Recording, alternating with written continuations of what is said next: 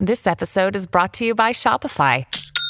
Forget the frustration of picking commerce platforms when you switch your business to Shopify, the global commerce platform that supercharges your selling wherever you sell. With Shopify, you'll harness the same intuitive features, trusted apps, and powerful analytics used by the world's leading brands. Sign up today for your $1 per month trial period at shopify.com/tech, all lowercase. That's shopify.com/tech. Today on Something You Should Know, before the mid-60s, there were no pop-top cans. I'll tell you how that changed. Then, secrets. Keeping dark secrets can be harmful. It's not the more we find ourselves having to hide the secret in conversation, it's the more we find ourselves repetitively thinking about the secret time and time again. That's associated with feeling ashamed for your secret, feeling isolated with your secret, and feeling inauthentic for having it. Also, something important you need to do with the stuff in the back of your car. And ever have that experience of someone not returning a text or email and you start to think something's wrong? Did I do something? First of all, to jump to the conclusion that something is wrong is irrational.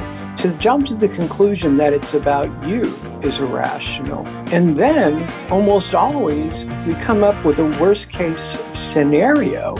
All this today on Something You Should Know. If you have to hire someone, what's the best way? Referrals? Well, maybe that could work. But just because somebody knows somebody who knows you doesn't necessarily mean they're qualified. Or you could pull out that file of random resumes that came in during the last 6 months. Maybe there's somebody in there. Maybe. Now, if you're hiring, you need Indeed. Indeed is your matching and hiring platform with over 350 million global monthly visitors, according to Indeed data, and a matching engine that helps you find quality candidates fast. As a business owner, I've found that hiring the right people, well, there's just nothing more important. Don't leave it to chance or a referral or a random resume. Use Indeed. In the minute I've been talking to you, 23 hires were made on Indeed, according to Indeed data worldwide. Indeed's matching engine is constantly learning from your preferences. So the more you use Indeed, the better it gets. And listeners of this show will get a $75 sponsored job credit to get your jobs more visibility at Indeed.com/something. Just go to Indeed.com/something right now and support this show by saying you heard about Indeed on Something You Should Know. Indeed.com/something. Terms and conditions apply. Need to hire? Oh, you need Indeed. Something you should know. Fascinating intel, the world's top experts, and practical advice you can use in your life. Today, Something You Should Know with Mike Carruthers. Hi. So let's begin this episode of the podcast with a little imagination exercise, a little journey back in time. Close your eyes and imagine it's a hot summer day. You're really thirsty and you reach for an ice-cold can of soda or beer. Well, if it was back before the mid-60s and you didn't have a can opener, you are out of luck. Today, of course, we have pop-top cans, but back then, no opener, no drink. In 1959, Ernie Fraze, I think it's Fraze, or maybe it's Frazee, F-R-A-Z-E. Anyway, Ernie Fraze was at a picnic with some friends and nobody brought a can opener. So he ended up using his car bumper to somehow open the beverage cans. But that got him to thinking. Soon, he invented the first pop-top can. With his first version, you pulled the tab completely off the can and threw it away. He received a patent for it, and he sold that patent to the Alcoa Aluminum Company. Iron City Beer, made in Pittsburgh, was the first beverage to use the pop-top can in the mid-60s, and their sales soared. Soon after, other beverage companies began using it. Then in the mid-70s, outcry from environmentalists led to the development of the can top that we know today that uses non-removable tabs. But if it weren't for Ernie Fraze, who knows how many hours of our lives we would have wasted looking for that can opener. By the way, Ernie died in 1989 at the age of 76 and left an estate worth $41 million. And that is something you should know. I'm pretty sure that you are keeping a secret, because everyone keeps secrets. Some secrets are pretty benign. Some secrets you keep because, well, they're nobody else's business, while other secrets you keep because you feel guilt or shame or fear that people would think less of you if they only knew.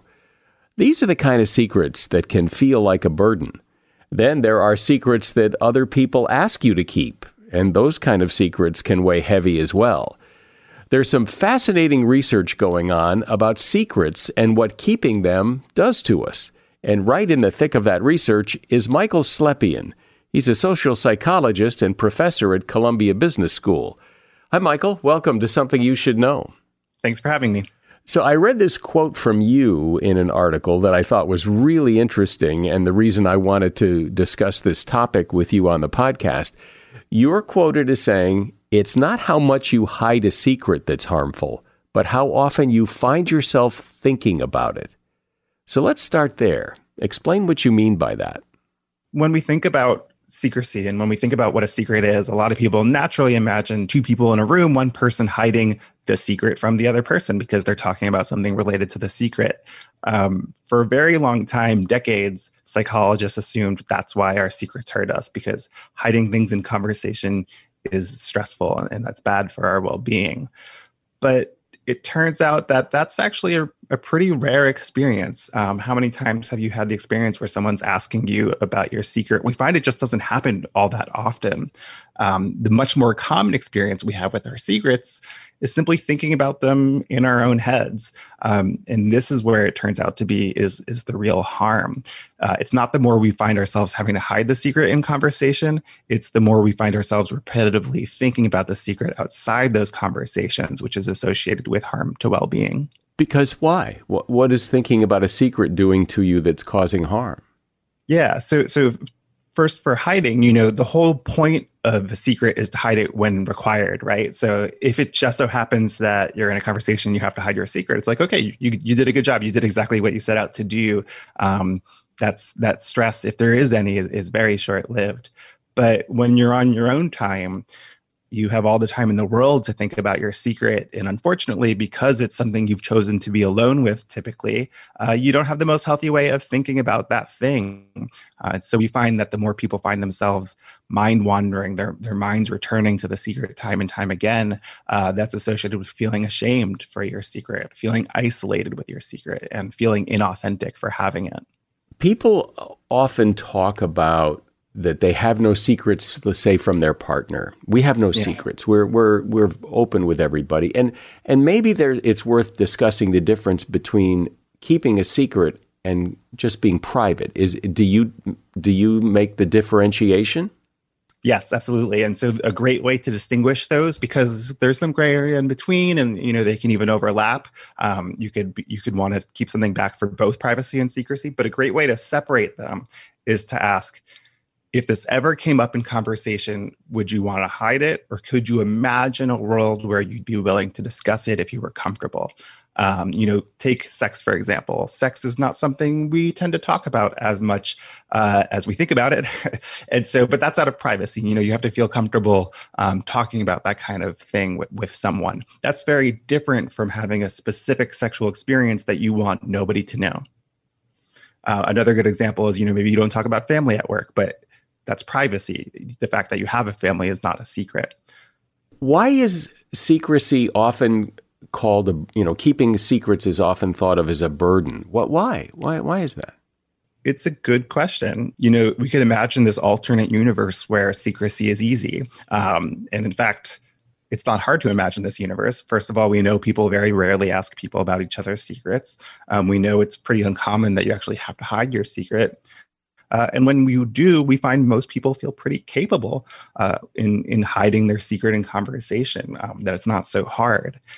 And so despite all of that, secrecy is burdensome. And I think what it comes down to at the end of the day is to keep a secret is to be alone with something. And people tend to not want to be alone. We often tell people secrets, I guess, to unburden ourselves, to share a secret. And, what's the saying that, the only way two people can keep a secret is if one of them's dead. And yeah, I would say that primarily when people reveal secrets is because they don't want to be alone with that thought. They want to get some help with that thought.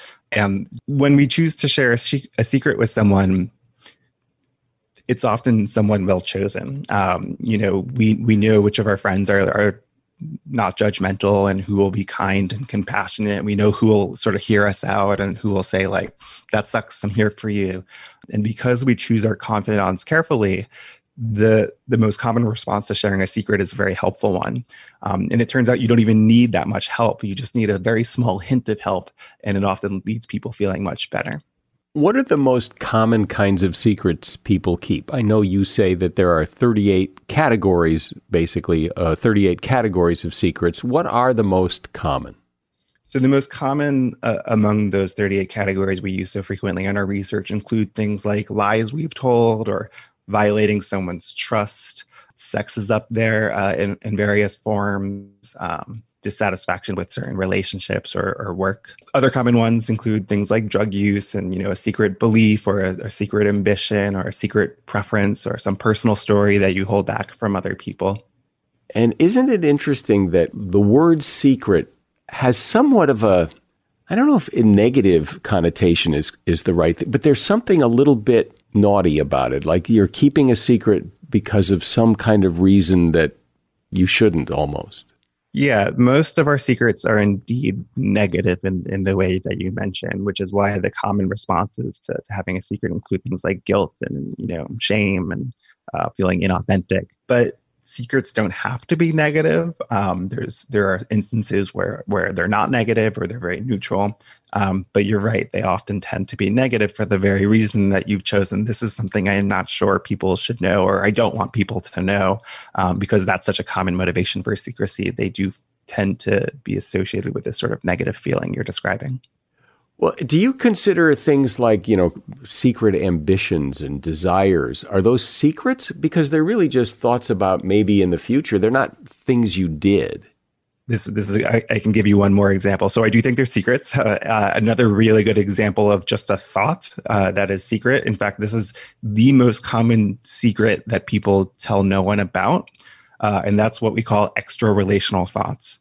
You're in a relationship and you have some kind of romantic relational thought about another person. And that's just a thought. But people say it's something they hold back. It's something they don't share with other people. It's something they keep secret. Well, to me, the reason you would keep that secret, there is no benefit to anybody of not keeping that secret. To tell people that you're having lustful thoughts about someone else serves no one. So why tell? Yeah. And so it's good to know if other of your secrets fit that category, or if you're holding a secret that doesn't fit that category. That's a signal that maybe you could let go of that one or share that one. What about when you're keeping other people's secrets? When people confide in you and say, don't tell anybody but. So you're right, that's very common, and we've studied that phenomenon. And so there's both good and bad that comes from that. We'll start with the good first. When people trust us to share a sensitive secret with us, we recognize that as an act of intimacy. It can make people feel closer with each other. But now that you have been confided this secret, now it's a secret that you might have to hide on the other person's behalf. We find, especially if social networks overlap, you're in a pretty difficult situation because now you're holding on to the secret that other people may not know, that you see regularly, who are potentially involved or would want to know. And so while being confided in is taken as this act of intimacy, we can also become burdened with other people's secrets as well. I imagine that most of us, probably everybody, take some secrets to their grave. And is there a price to pay for that? Or at some point, do you make peace with your secrets and you don't dwell on them and you don't think about them? They are what they are. They happened the way they happened. They're in the past, and you get to move on, and nobody needs to know. You're asking the hard question. There were certainly some secrets that perhaps we have done the calculus wrong, and actually it would be better to get that off your chest and be better to give that information. I think you're totally right that people will sometimes take secrets to their grave.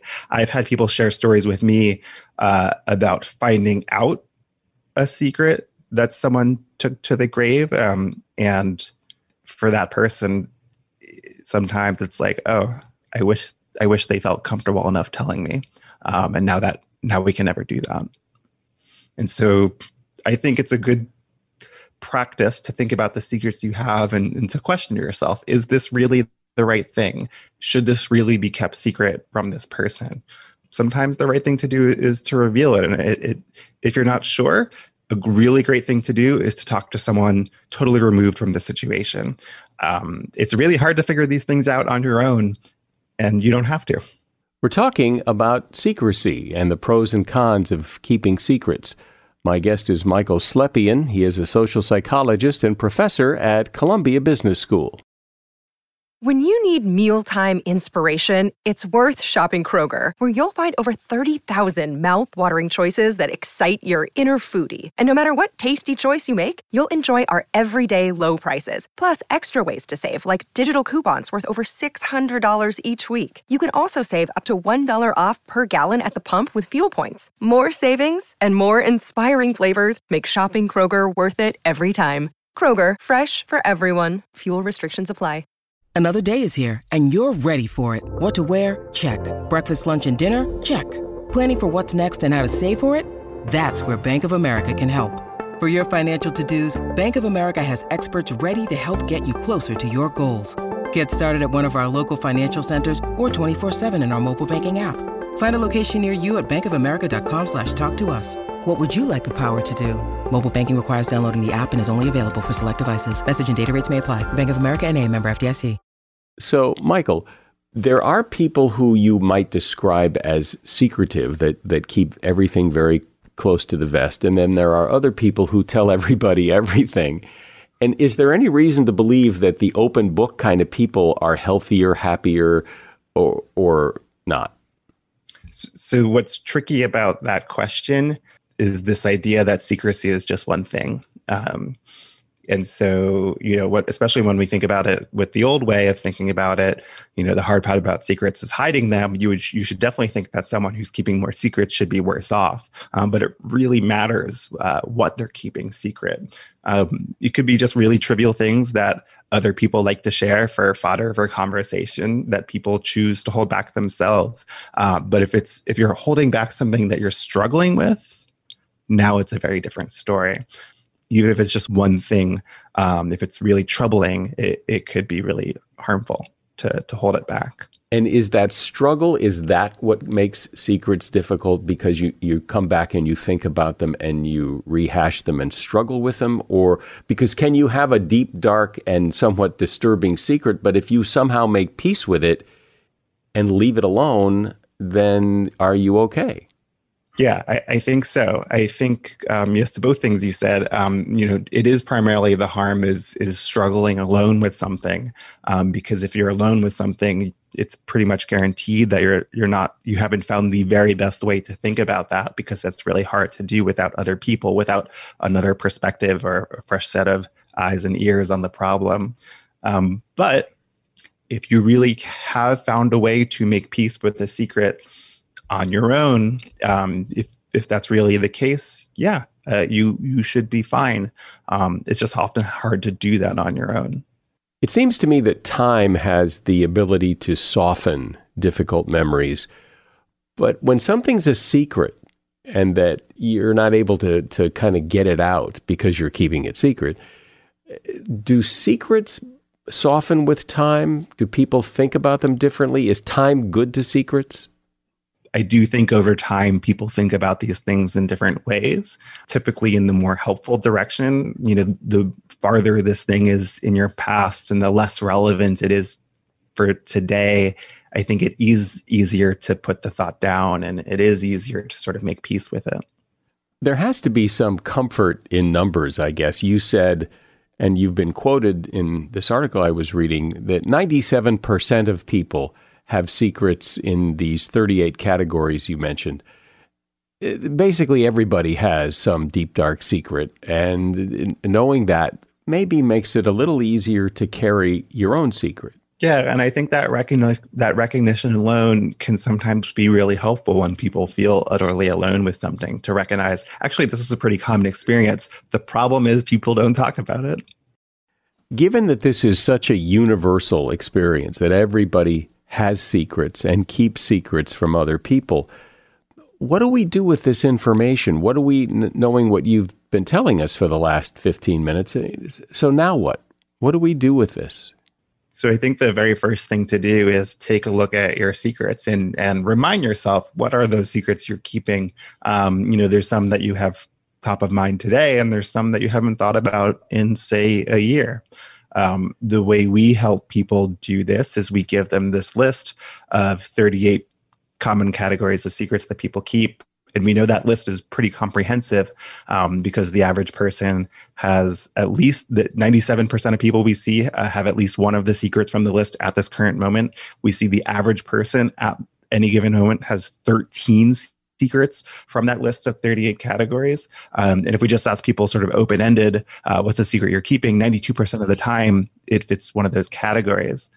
And so these really well represent the kinds of things people keep secret. And we see pretty commonly someone will say, oh, wow, I haven't thought about that secret in a while. And just thinking about your secrets, kind of scrutinizing them. It seems that in keeping a secret, the best you can hope for is you keep a secret. That way people don't find out this thing that bothers you, that you would feel bad if they knew. And that's about the best you can hope for in keeping a secret. Or is there some other silver lining to secrets that we haven't talked about? We think of our secrets as this sort of terrible thing that brings us down, but each secret has this real source of power. Sharing it with someone is a really intimate act, and it can really bring people together. There's this other power that you can use them for good. Depending on the secret, I imagine. Of course. And depending on who you're telling, I imagine. Absolutely. We find that people are looking for certain things, certain qualities in their confidants.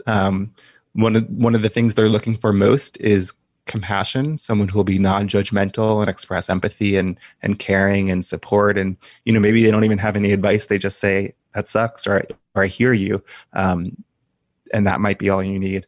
Another thing people are sometimes looking for is assertiveness, someone who will push you to do something. And we find those are the two things people are looking for in their confidants. What people don't want in their confidants, people tend to confide less in people who are polite and concerned with rules. And people also confide less in people who are very socially outgoing. I think you could expect why.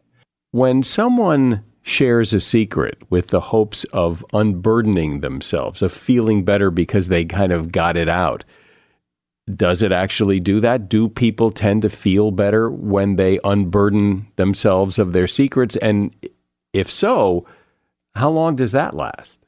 So it can feel great in the moment, and that's meaningful on its own. Sometimes revealing a secret anonymously online feels great in the moment, but for that to last,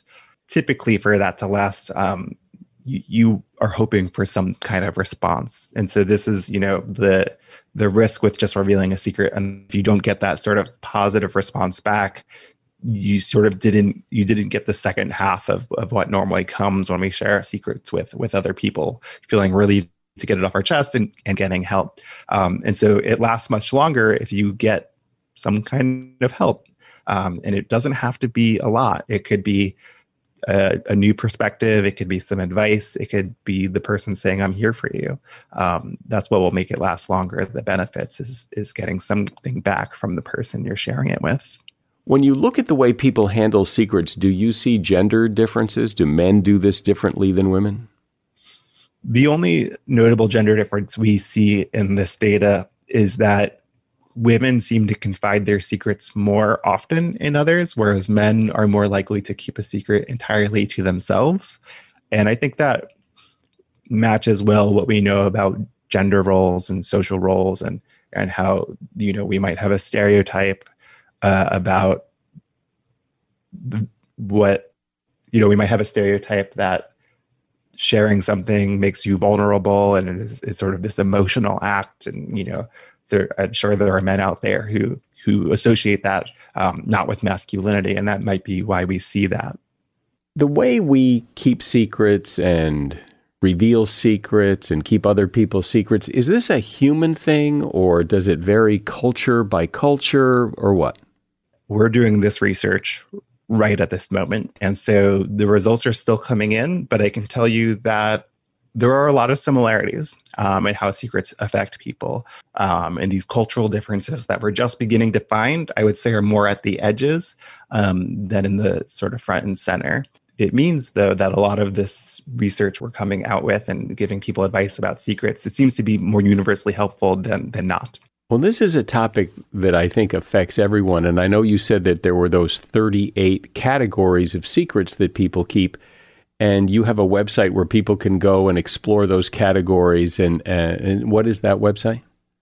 Yeah, so if people go to keepingsecrets.org, that'll take you right to the survey where you can see those 38 categories of secrets. And if you want, you can sort of add yourself to our growing large data set. Once you're on that page, you can explore these 38 categories of secrets and which ones are more common across certain age groups or certain genders. And you can sort of play with the data, and we allow people to do that at that website. What I think is so interesting is that people are keeping secrets in hopes that nobody finds out about their secret. And it can be a very lonely feeling thinking you're the only one with this secret, not realizing that everybody else is doing exactly the same thing. Michael Slepian has been my guest. He is a social psychologist and professor at Columbia Business School. And that website he mentioned, keepingsecrets.org, there'll be a link to that in the show notes. Thanks for coming on, Michael. This has been really fun. Thank you. As a listener to Something You Should Know, I can only assume that you are someone who likes to learn about new and interesting things and bring more knowledge to work for you in your everyday life. I mean, that's kind of what Something You Should Know is all about. And so I want to invite you to listen to another podcast called TED Talks Daily. Now, you know about TED Talks, right? Many of the guests on Something You Should Know have done TED Talks. Well, you see, TED Talks Daily is a podcast that brings you a new TED Talk every weekday in less than 15 minutes. Join host Elise Hugh. She goes beyond the headlines so you can hear about the big ideas shaping our future. Learn about things like sustainable fashion, embracing your entrepreneurial spirit, the future of robotics, and so much more. Like I said, if you like this podcast, Something You Should Know, I'm pretty sure you're going to like TED Talks Daily. And you get TED Talks Daily wherever you get your podcasts. Today, like never before, you can pretty much get a hold of anybody in your life or at work anytime you want, as long as you have their phone number or email address. And even if they don't pick up the phone or answer your text or email right away, they'll get back to you fairly quickly. You hope. But what if they don't? What if time passes and you start to figure, you should have heard from them by now, and now you start to think, well, why aren't they calling me back? Is something wrong? Are they mad? Did they have an accident? You actually have no idea why they're not calling you back, but your mind starts to fill the void with possible reasons, and it can really drive you nuts. This is a fairly universal problem that causes stress and concern in a lot of people. And here with some interesting insight into the problem is Sam George. He's author of a book called I'll Get Back to You, The Discommunication Crisis, Why Unreturned Messages Drive Us Crazy and What to Do About It. Hi, Sam. So let's dive right in here and start with text messages. How do you get someone to read and reply to a text message? What's the way to ensure that? Well, the first thing you need to do with both emails and text is use the person's first name. First names, the neuroscience is crazy about this. I mean, it's absolutely the biggest trigger, a positive trigger that we have is our first name. So both in emails and in text, you begin with their first name, and then you use their first name throughout at least 2 or 3 times in an email, and kind of intermittently in a text conversation, because that's what keeps them tuned. But what will get them to pay attention to it is address them by their name. So that'll get them to read the text, but how do you get people to respond quickly? Because, I've gotten texts and I don't respond because, it's going to take too long. It's going to be a big explanation. And so I put it off or maybe I even forget. So what's the way to get people to respond quickly? It's important to be clear, not on just what you're asking for. It's also important to be clear to try and create a limit situation, yes, no, either or. Because if you send, for example, a message to say, what do you think? That's not going anywhere. Or I need your feedback. That's not going anywhere. But if you pose these things as, do you agree or disagree? That's going to force a more clear response. So that's it. That's the key thing, is you be very clear about the question, but you frame the answer in terms of a yes, no, either or, agree, disagree. What's known as a limit situation. Limit situations force action. Let's talk about email, because that's another way that we get in touch with people in hopes usually of a fairly quick response. How do you make sure that you get a quick response? There are ways you have to get this. There's two things you have to do. First, with emails, you have to get them to open the email. People are very busy. And I know because I do a lot of digital fundraising and digital marketing, the key is the subject line. So you can't use an obvious subject line. You have to come up with something different in order to get them to open it up. So that's the first step. You have to create curiosity or something that's different. The worst thing you can do in the subject line is to put the subject. Because what that happens is that people will see that and they'll file it. And the problem is they forget. That's the problem of why people don't return these messages or overly delayed. They get filed. Yeah, because I know what you mean, because I've gotten emails and in the subject line, it'll say, Thursday's meeting or dinner Wednesday. And when I see that in the subject line, I kind of already know what the email is about. So I don't need to open it, so I don't. And then I may not come back to it because it was just a subject line, so it didn't really register. So if I don't come back to it and read it, and then I don't respond. So if you don't get them to open it on the spot, your chances drop substantially of them ever returning the message. So if they open the message on the spot, they're likely to return on the spot. And the only way you can do that is the subject line. It doesn't matter what's in the email. Whether someone opens an email or not has to do with the subject line. And the worst thing you can do is use a predictable subject line.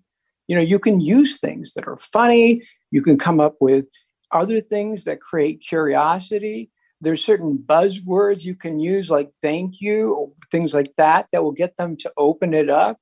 You could Google subject lines. They don't have to be real crazy. Or a tactic that I use is I just leave the subject line open a lot of times.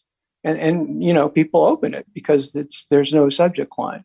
And the worst thing you can do is put a subject that's about the subject. If you're the sender of the message because you're trying to get a hold of somebody or you're trying to get some information or some sort of reply and you don't get it, and you start to do that thing where you wonder, are they mad at me? What's wrong? Am I getting fired? I mean, whatever it is, how do you manage your own expectations of that so your mind doesn't start to do that? We can't, Mike. You know that. You probably tried. What's going on here is known as pattern recognition. The brain has to complete patterns and store patterns. That's how it processes information. So an unreturned message is a loop to be, is a pattern that needs to be completed. And it's actually the brain, subconsciously, the brain that forces us into the worst case scenario. And this is true in other areas. For example, if someone is late, something terrible happened, an accident, quickly, boom, out of the gate. So again, there's an unresolved situation, which is a broken loop. The pattern has not been completed, and we go to a worst case scenario. Why a worst case scenario? Well, a worst case scenario provides a firm ending. A story or a narrative has to have an ending in order to be a narrative. And so it's actually the brain's pattern recognition process. But for that same reason, Mike, that's why, because of completing the loop, that's why if you get them to open the email on the spot, you have a very good chance of them responding on the spot because they want to close the loop. And when people don't respond and you feel like you should reach out again, what's your sense? When do you do that? When do you restrain yourself? What do you say if you do, that kind of thing?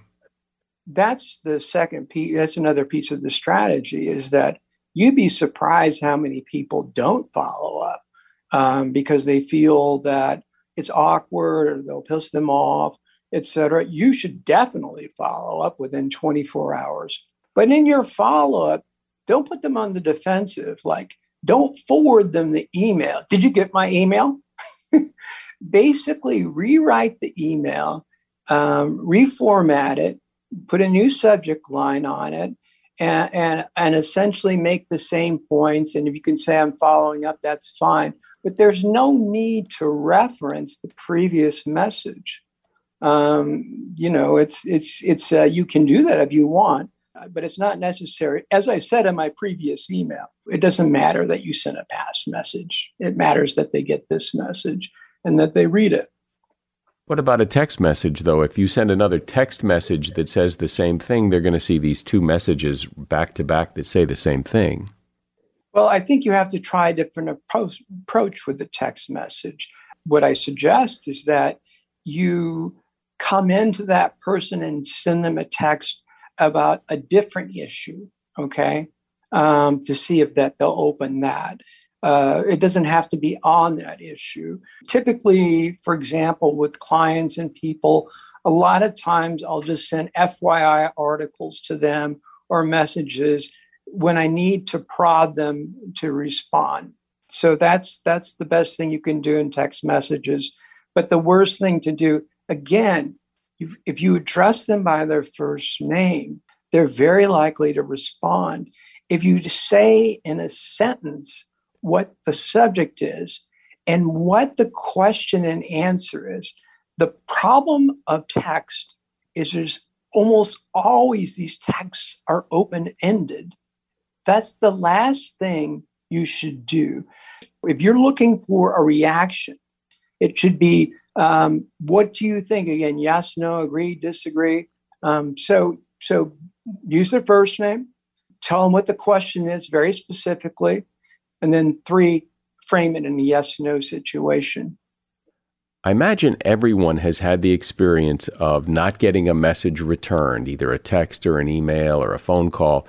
And after a while, you start to imagine all kinds of things. They're mad, they're upset, it's about you, or something horrible has gone wrong.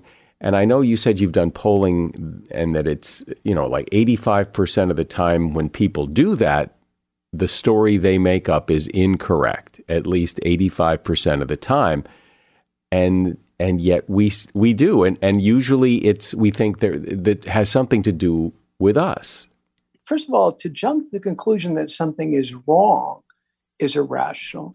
To jump to the conclusion that it's about you is irrational. And then almost always we come up with a worst case scenario. And at that point, we catastrophize, and it forms a negative loop that repeats, Mike. You've probably experienced that. This is not a one-shot feeling.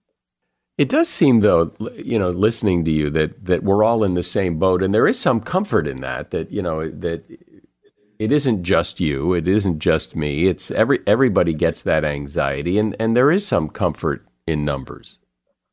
Very few people talk about this, and that's what the purpose of this book is, to get people to realize that we all go through this, and that it's not us. That it's actually our brain that's creating these situations, that we're not insecure, that we don't have low self-esteem, that we're actually, it's our brain, it's a cognitive glitch. What created this whole situation, the shift from a direct feedback loop in about 1990 to this situation where emails and texts are predominant, is arguably the biggest shift in human communication, even the printing press. That's all we've ever known in terms of conversations, is direct feedback. Go to a meeting or have a conversation with a friend, you go out for coffee, you feel good. You feel good after a conversation. You feel that you've been heard, you've been understood, questions have been answered, and you have full understanding. But with this open, broken loop of digital, you never know where you stand. There's a constant anxiety and buzz and concern over the emails that we've sent and what's going on with them. What did they think? Will they get back to me? But really, the biggest anxiety is over, will they be misunderstood? And it's quite easy to misunderstand people because people are not communicating clearly. So what's created this situation is the move from instant feedback to fragmented, diluted. I mean, the feedback's all over the place. I mean, there is no direct feedback loop. That is the backbone of communication for all of history till 1990. And that backbone is so important because it creates a solid foundation for communication and relationships. And this unstable form of text and emails, instability creates instability in our relationships and misunderstandings all the time. I text for some things, simple things, what do you need me to get at the store kind of things. But I would rather, if I really need information from you, I would rather talk to you face-to-face or on the phone or even maybe an email. But texting seems to me to be the one that is most likely to cause misinterpretation and miscommunication. I integrate everything through my email. So I will set up calls through my email. So there's not that uncertainty of waiting for the voice messages because that can create similar sorts of anxieties.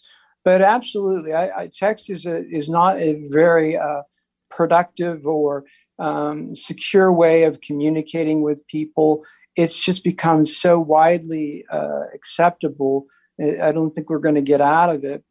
I prohibit it. Basically, all the people that I deal with, I say we're either going to do it by phone or by email. With email, you can actually create a narrative. When you write a text, you're not composing, you're reacting. And when you write an email, you're composing. So I suggest to use email over text.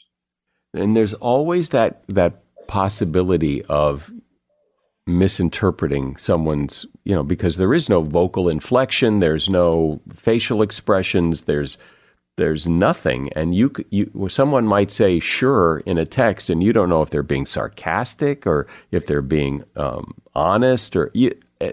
That's a good point, Mike. That's another component, that there is the ambiguity is also the disembodiment. And on a phone, you and I, for example, we may not be able to read body language, but the inflection of our voice is effectively body language. I can tell. I can tell through. Body language is overdone. Essentially through voice inflection, as you know, in your business, you do lots of interviews. You can do everything you can by voice inflection that you can for body language, within reason. So let's quickly review the advice here, because we want to be able to send a text, or we want to be able to send an email and get a response fairly quickly, so we don't do that thing where, what's wrong? Oh, they must be mad at me. I don't know why they're not responding. So in order to ensure that quick response comes quickly, what's the advice? As best as you can with emails and text, make sure you try and get them to open it right away through the subject line. or in the case of the text, always begin with their first name. Use their first name as many times as you can. And then in terms of what it's got to be a very specific question that demands a response. And then you need to set that response. Now, you can't say yes, no to every, but with that kind of an either or, yes, no, because that's what's known as a limit situation. When people have limit situations, it forces them to respond. Those are the things, it's the subject line and the first names that are most important. Believe me, I have about 24 other things, but essentially it's that basic. Provide content and essentially pose a question and ask for a concrete answer that's in a yes, no, either or limit situation, not an open-ended thing like, how are you doing? Or I need your feedback. Yeah, well, that's pretty easy to do. And if you're intentional about just those few things, you're much more likely to get the response you want. Sam George has been my guest. He is a digital marketing and fundraising expert, and he's author of the book, I'll Get Back to You, The Discommunication Crisis, Why Unreturned Messages Drive Us Crazy and What to Do About It. And you'll find a link to that book in the show notes. Thanks for being here, Sam. Okay, Mike. Take care. Think for a moment, what's in the back seat of your car? Maybe a laptop or some toys, groceries. Well, the fact is, if you get in an accident, those items can become dangerous projectiles. In fact, if a driver brakes suddenly from 30 miles an hour, items in the back seat could hit the driver with the same force as if they had been dropped from a 2-story building. A driver in British Columbia several years ago was killed when her laptop became a projectile and hit her in the head during a crash. So the advice is, from Consumer Reports, to store your groceries and luggage in the trunk where they can't hurt anyone. If you have to store heavy items in the car, they should be stored as far forward as possible, preferably on the floor and as close to the center of the vehicle as possible. Box up little items and toys floating around the car that could become dangerous projectiles in a crash, and then secure that box somewhere safe. It's also smart to get rid of old soda cans and snack bags in your car that could lodge under the brake or gas pedal and really mess up your driving. And that is something you should know.